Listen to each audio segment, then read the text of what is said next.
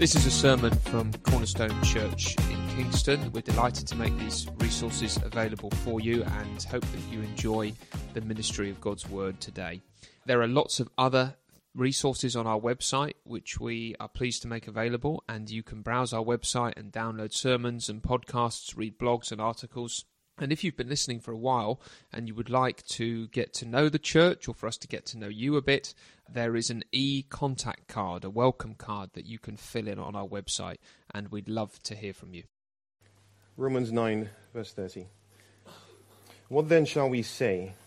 That the Gentiles who did not pursue righteousness have obtained it, a righteousness that is by faith. But the people of Israel who pursued the law as a way of righteousness have not attained their goal. Why not? Because they pursued it not by faith, but as if it were by works. They stumbled over the stumbling stone. As it is written, "See, I lay in Zion a stone that causes people to stumble, and a rock that makes them fall. And the one who believes in him will never be put to shame." Brothers and sisters, my heart's desire and prayer to God for the Israelites is that they may be saved. For I can testify about them that they are zealous for God, but their zeal is not based on knowledge, since they did not know the righteousness of God and sought to establish their own. They did not submit to God's righteousness. Christ is the culmination of the law, so that there may be righteousness for everyone who believes. Moses writes this about the righteousness that is by the law. The person who does these things will live by them. But the righteousness that is by faith says, "Do not say in your heart, 'Who will ascend into heaven?' That is to bring Christ down. Or, 'Who will descend into the deep?' That is to bring Christ up from the dead." But what does it say? The word is near you. It is in your mouth and in your heart. That is, the message concerning faith that we proclaim. If you declare with your mouth Jesus is Lord and believe in your heart that God raised him from the dead, you will be saved. For it is with your heart that you believe and are justified, and it is with your mouth that you profess your faith and are saved. As Scripture says, anyone who believes in him will never be put to shame. For there is no difference between Jew and Gentile. The same Lord is Lord of all, and richly blesses all who call on him. For everyone who calls on the name of the Lord will be saved. How then can they call on the one they have not believed in? And how can they believe in the one of whom they have not heard? And how can they hear without someone preaching to them? And how can anyone preach unless they are sent? As it is written, how beautiful are the feet of those who bring good news. Thanks, Abre. And good evening from me. May I add my welcome. My name's Rory Kinnaird. I'm one of the members of staff here at Cornerstone. And this is the last of a series that we've been doing in Romans. We've been looking at these just wonderful gospel sentences, really, and it's just really exciting to close it off with this passage here. We're going to pray for our time, and then we'll get stuck in. Let's pray. Father, we thank you for the things that we've just sung. We thank you for the reminder that we need to turn our eyes upon Jesus. And so let us do so tonight. Let us look at his face. And as we look at his face, we pray, Father, that the things of this world will grow dim, that the distractions of this world will be taken away from us as we revel in your glory and your grace. Give us a greater vision of Christ, we pray. And we pray this in his name. Amen.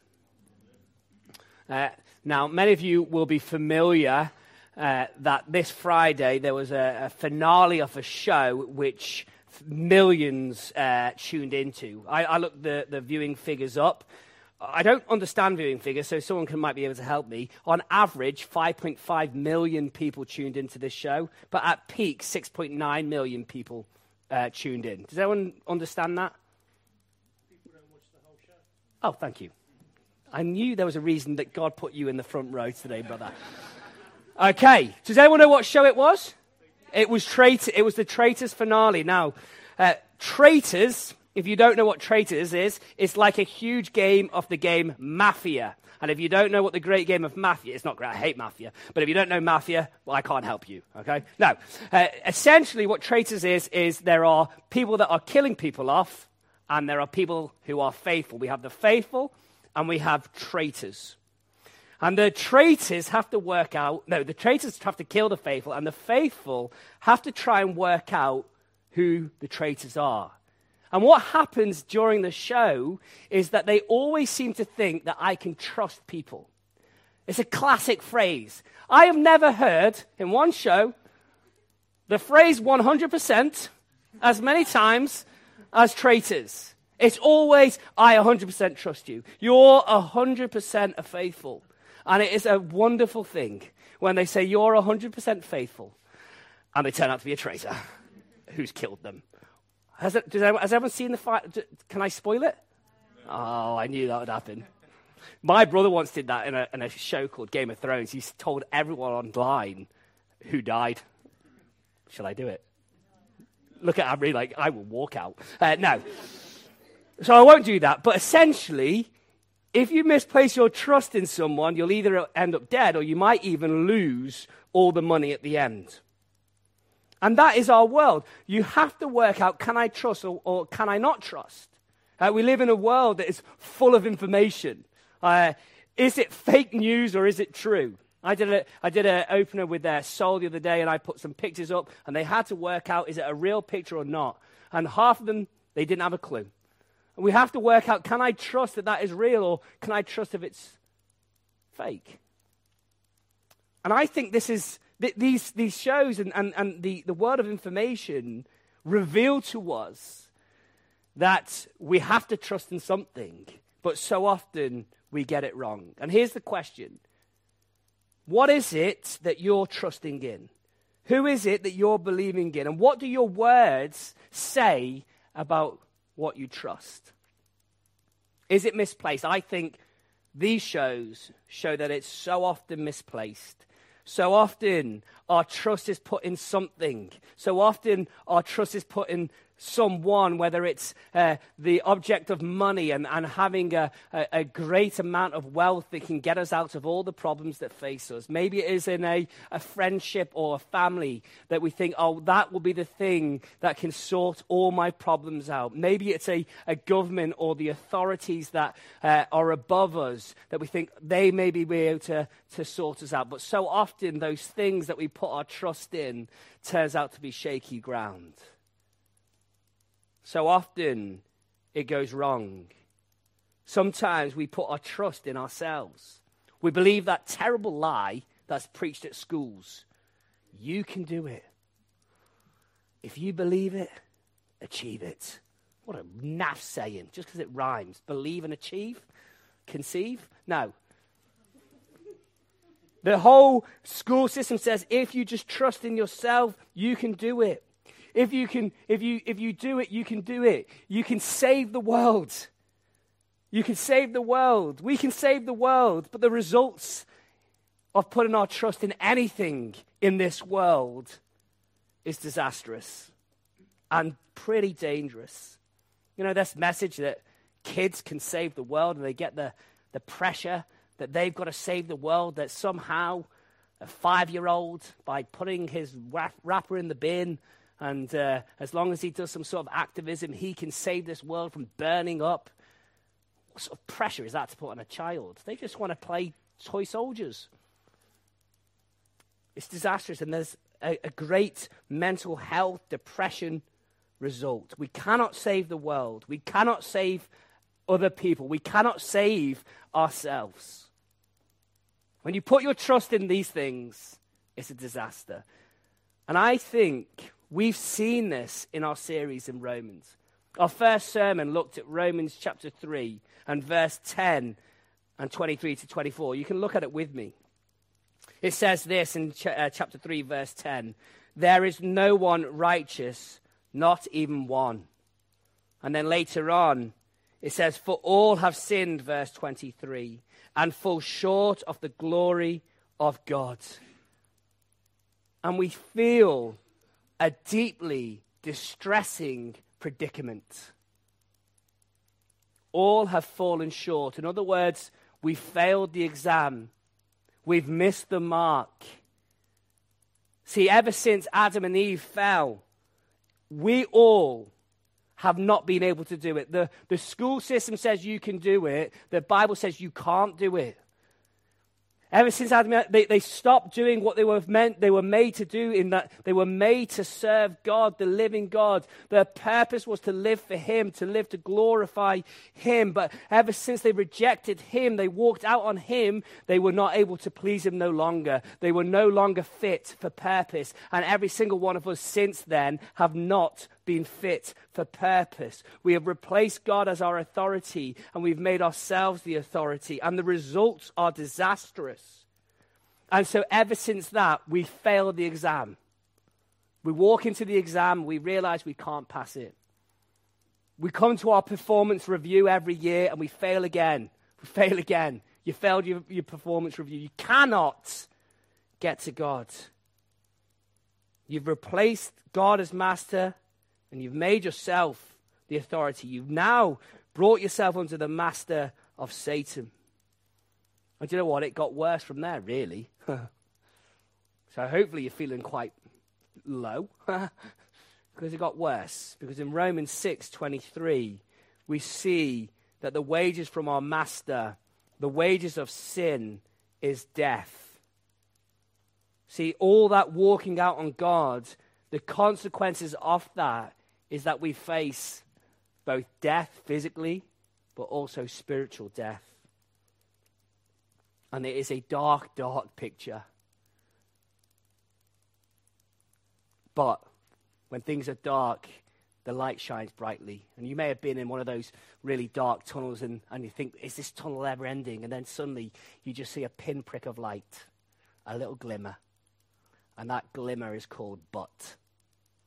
Because in chapter 6, verse 23, it says, but the gift of God is eternal life.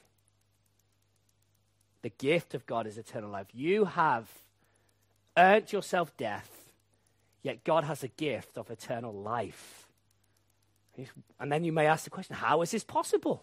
How can I have this gift? I can't earn it. It's a gift. We know that gifts aren't earned. If I had to earn it, it wouldn't be a gift. It would be a wage. So how do I get this gift? How is it that God has given this gift? And we got the wonderful, breathtaking demonstration of God's love in chapter 5, verse 8, which said, and we should read it again and I could sing again if you really want, but I doubt you do. But God demonstrates his own love for us in this: while we were still sinners, Christ died for us. Hallelujah. The greatest demonstration of love. None greater than this. No greater way to give the gift of eternal life than for Christ to pour out his precious blood to win us to be sons of the living God. And so you might ask the question, so what now? How is it that I may receive this gift of eternal life, this amazing love gift? How do I get it? How do I enjoy the benefits of it? Now, what we tend to do as humans, to answer that question, is we think we should do something. Because at heart, we all think that we can get ourselves right with God. Even though we've been presented with this amazing demonstration of love, we still come back and we say, what can I do to attain this? What can I do? Can I say some prayers? Can I do some sacraments that may somehow get me right and may somehow give me this gift of eternal life? I think that's what's going on in verse 6 to 7 of chapter 10. But the righteousness that is by faith says, do not say in your heart who will ascend into heaven, that is to bring Christ down, or who will descend into the deep, that is to bring Christ up from the dead. There is something in us that says, maybe I can do something and reach Christ and reach him and get up there. And maybe I'll say a few prayers and I can get Christ to come back down. Or maybe I can dig really deep and I'll find Christ and I'll bring him back up. I can do something surely to get myself right and give me this gift of eternal life. That is the language of unbelief and self-righteousness. That is the language of someone who tries to justify themselves. And Paul is saying, no, that's not how it works. We don't need to say that. Christ has come near us. Christ has come near us. Christ has done the work. And so how is it that we get this gift of eternal life? Well, I've got 2 points. You'll be relieved to know. 2 points. First point, the mouth declares Jesus is Lord. The mouth declares that Jesus is Lord. Do you see that? The first verse, if you declare with your mouth Jesus is Lord, it is with your mouth that you profess your faith. In verse 10, it's the mouth that declares. The word declares means agreement or approval or assent. I think Avery said before that he gives his assent that Northumberland is a beautiful place. Is that the word you used? Something like that. Oh, attest. I've got it wrong. Okay? But it's to say, look, I agree. I voice what I believe. The word actually means to confess something that you are convinced of and hold to be true. That's the word declares. That's what declares means. You confess something that you are convinced of and hold to be true. In other words, you're going to stand up and you're going to speak out. You're going to stand up in public and you're going to speak out in the presence of others and you're going to say, I am certain. But what is it that we are to say? What are we to say? Jesus is Lord. Now, what does that mean? What does it mean for you to stand up and to say Jesus is Lord? What are you in essence saying when you say those 3 words that are so important, Jesus is Lord? You are saying, by saying he is Lord, the word, I think, Kyrios, he is master, he is the ruler, he is the sovereign king, he is the sovereign one of all the universe. He is the one that we saw in Colossians, by who all things are made, and in him, and for him, and through him. All things that you see, all things that you do not see, Jesus is in control of. And if he is king, if he is master, and if he is Lord of your life, that means you owe him your allegiance. That means that every single inch of my life belongs to him. That means that if he is my Lord, I listen to his word. I obey his word. His word is my deepest priority. And he is the one that I serve. Remember we talked about Adam and Eve? That's what their purpose was. If I'm saying that Jesus is Lord, my purpose is to serve him. He's the one I listen to. I was saying to the Rooted lot, if he is Lord, our youth group, sorry, if you don't know what Rooted is, 15 to 18. So if he is Lord, he is the one I listen to about my sex life.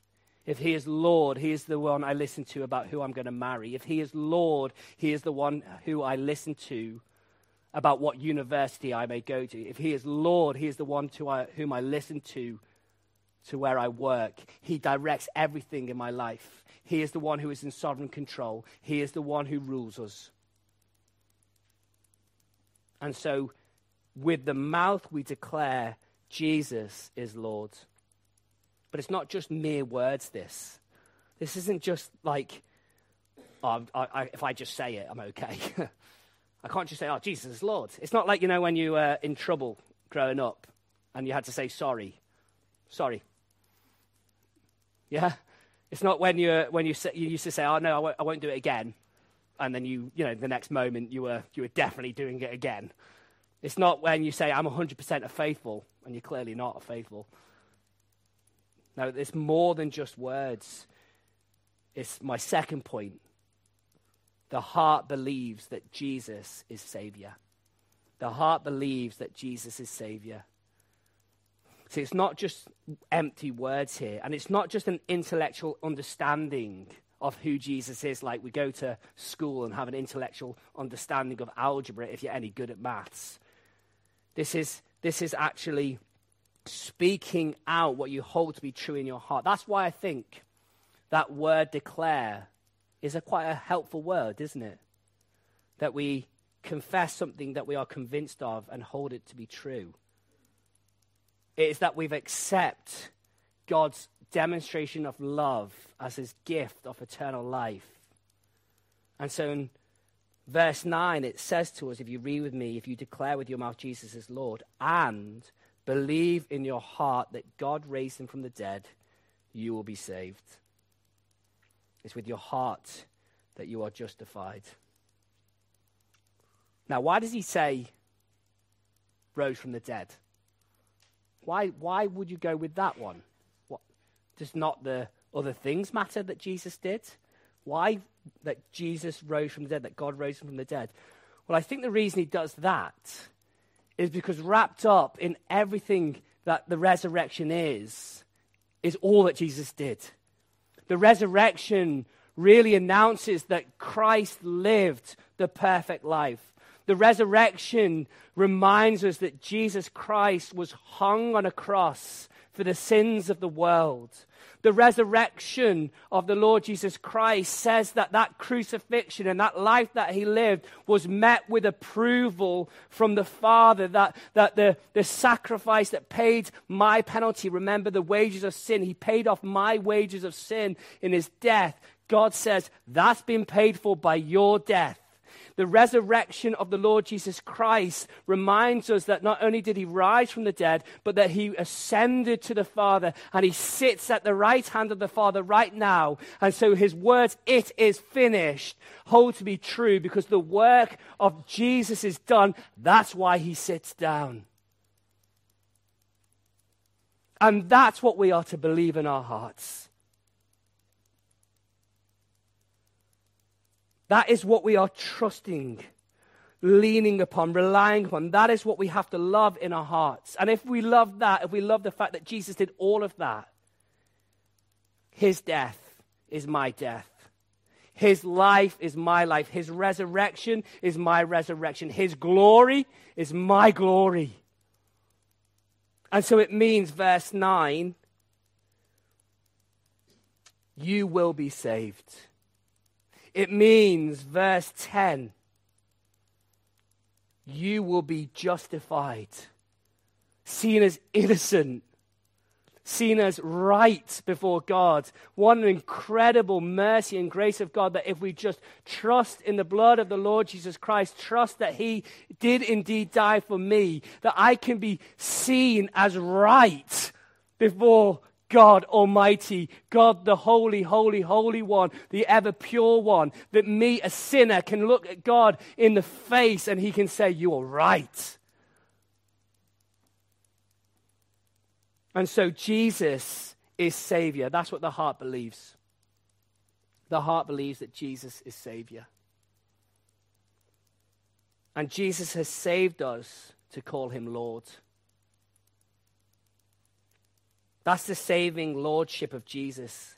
He doesn't save you to go and keep yourself as Lord. He saves you to bring you back to live as you were meant to live, with Jesus as the sovereign King of your life, right before God again, to live out your purpose. You're fit for purpose again.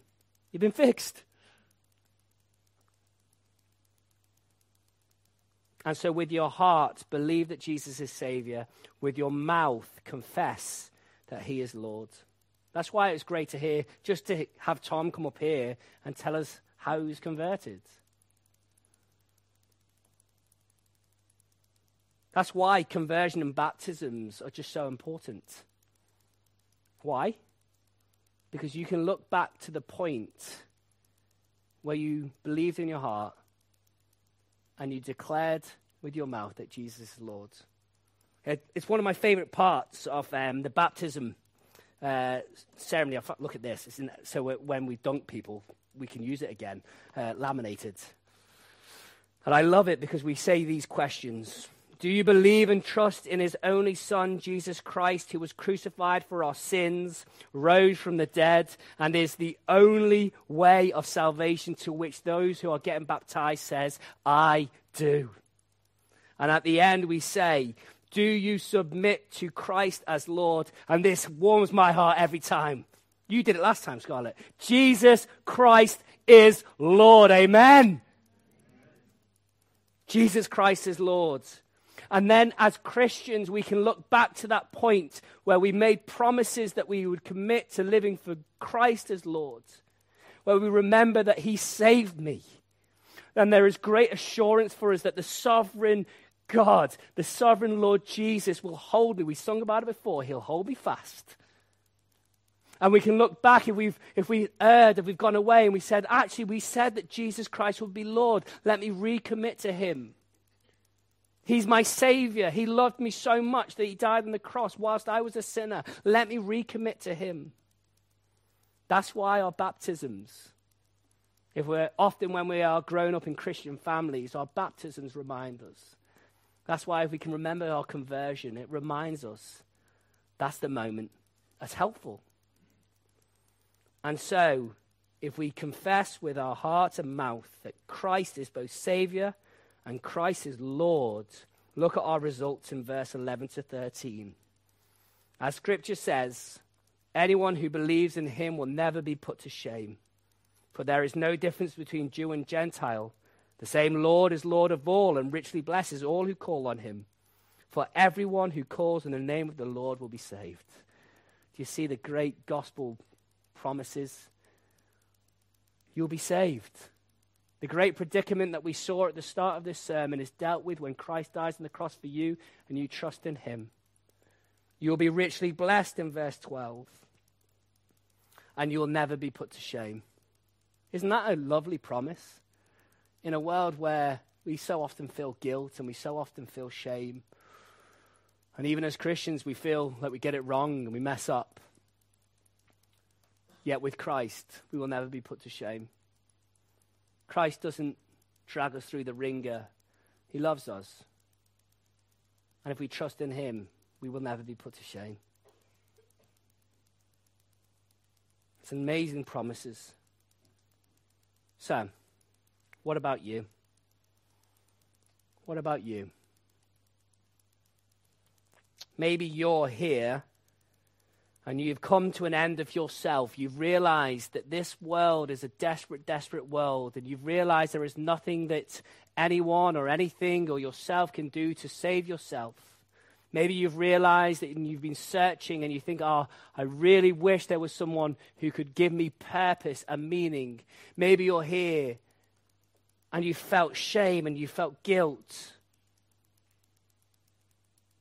Well then, maybe for the first time ever, and maybe you've heard these things over and over again and you've never done this, but maybe for the first time ever, you'll believe in your heart, you will accept in your heart, you will trust that Jesus has paid my sin. He is my Savior. And with your mouth, maybe you'll declare that Jesus is Lord tonight. You won't regret it. But if you don't do this, let me warn you that there is a day coming. And Philippians promises us this. It says, therefore God exalted him to the highest place and gave him the name that is above every name, that at the name of Jesus every knee should bow in heaven and on earth and under the earth, and every tongue acknowledge that Jesus Christ is Lord, to the glory of God the Father. See, whether you like it or not, Jesus is Lord. Whether you want him to be your Savior or not, Jesus is Lord. He is King. He is sovereign. He is ruler over all. And so you can either confess Jesus to be Savior and Lord today, or you can confess that he is Lord when he returns and face him as judge. I urge you to know the loving gift of eternal life that Jesus has to offer you now. Know him as Savior and know him as Lord. Believe in your heart and declare him to be Lord with your mouth. And then Christian, keep on declaring. Keep on declaring. Every day, thank you, Jesus, that you are both Savior and you are Lord. Keep on trusting him. He's the sovereign one. He's the sovereign king. He's the one who knows best for you. He's the one who you need to listen to. And so often we can be tempted, can't we, to trust other things. I can easily just put my foot, I've got my feet on a rock that is Christ, that is so steadfast and firm.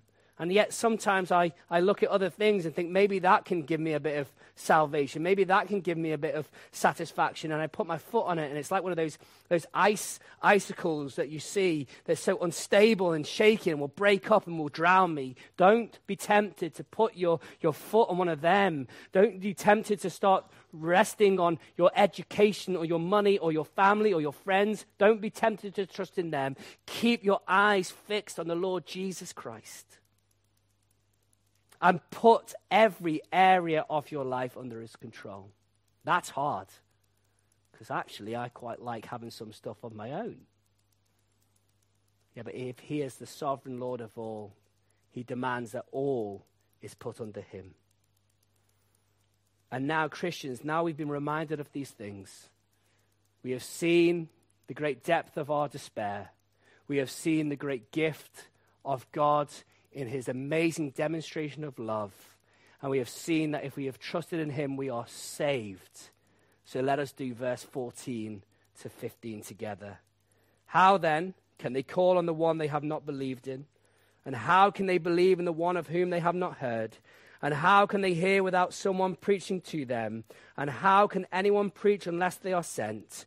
As it is written, how beautiful are the feet of those who bring good news. We are benefactors of this incredible gospel. And it should be our heart's desire that other people hear this great message, that they believe it in their heart, and they declare with their mouth that Jesus is Lord. Do you want beautiful feet? My feet are incredibly ugly. Yet, when I take the gospel out to people, there's no better looking feet in the world. Let us have beautiful feet, Cornerstone. Let us have a desire, as we heard this morning, to seize the opportunities that present themselves and tell people about the wonderful grace of our Lord Jesus Christ, so that they may confess that he is Lord with their mouth and that they may believe in their heart and they will be saved. Let's pray together. Father, we thank you so much for this incredible book. And we thank you for these great gospel sentences that we have looked at. We thank you so much for the Lord Jesus Christ. We thank you that he did indeed live the perfect life, that he died the death that we so deserved, but that he was risen again in triumphant victory, and he ascended to sit at the right hand of you. And we pray, Father, that it will be that we put our hope and our trust in. Let us not misplace our trust. Let us keep hold of him. Let us respond to him as both Savior and Lord. And we pray, Father, that as we gaze upon him, as we see what a glorious Savior and Lord we have, we pray that we will live our lives in allegiance to him, and that we will go and we will proclaim to this world, this lost world, that Jesus is both Savior and Lord. We pray this in his name. Amen.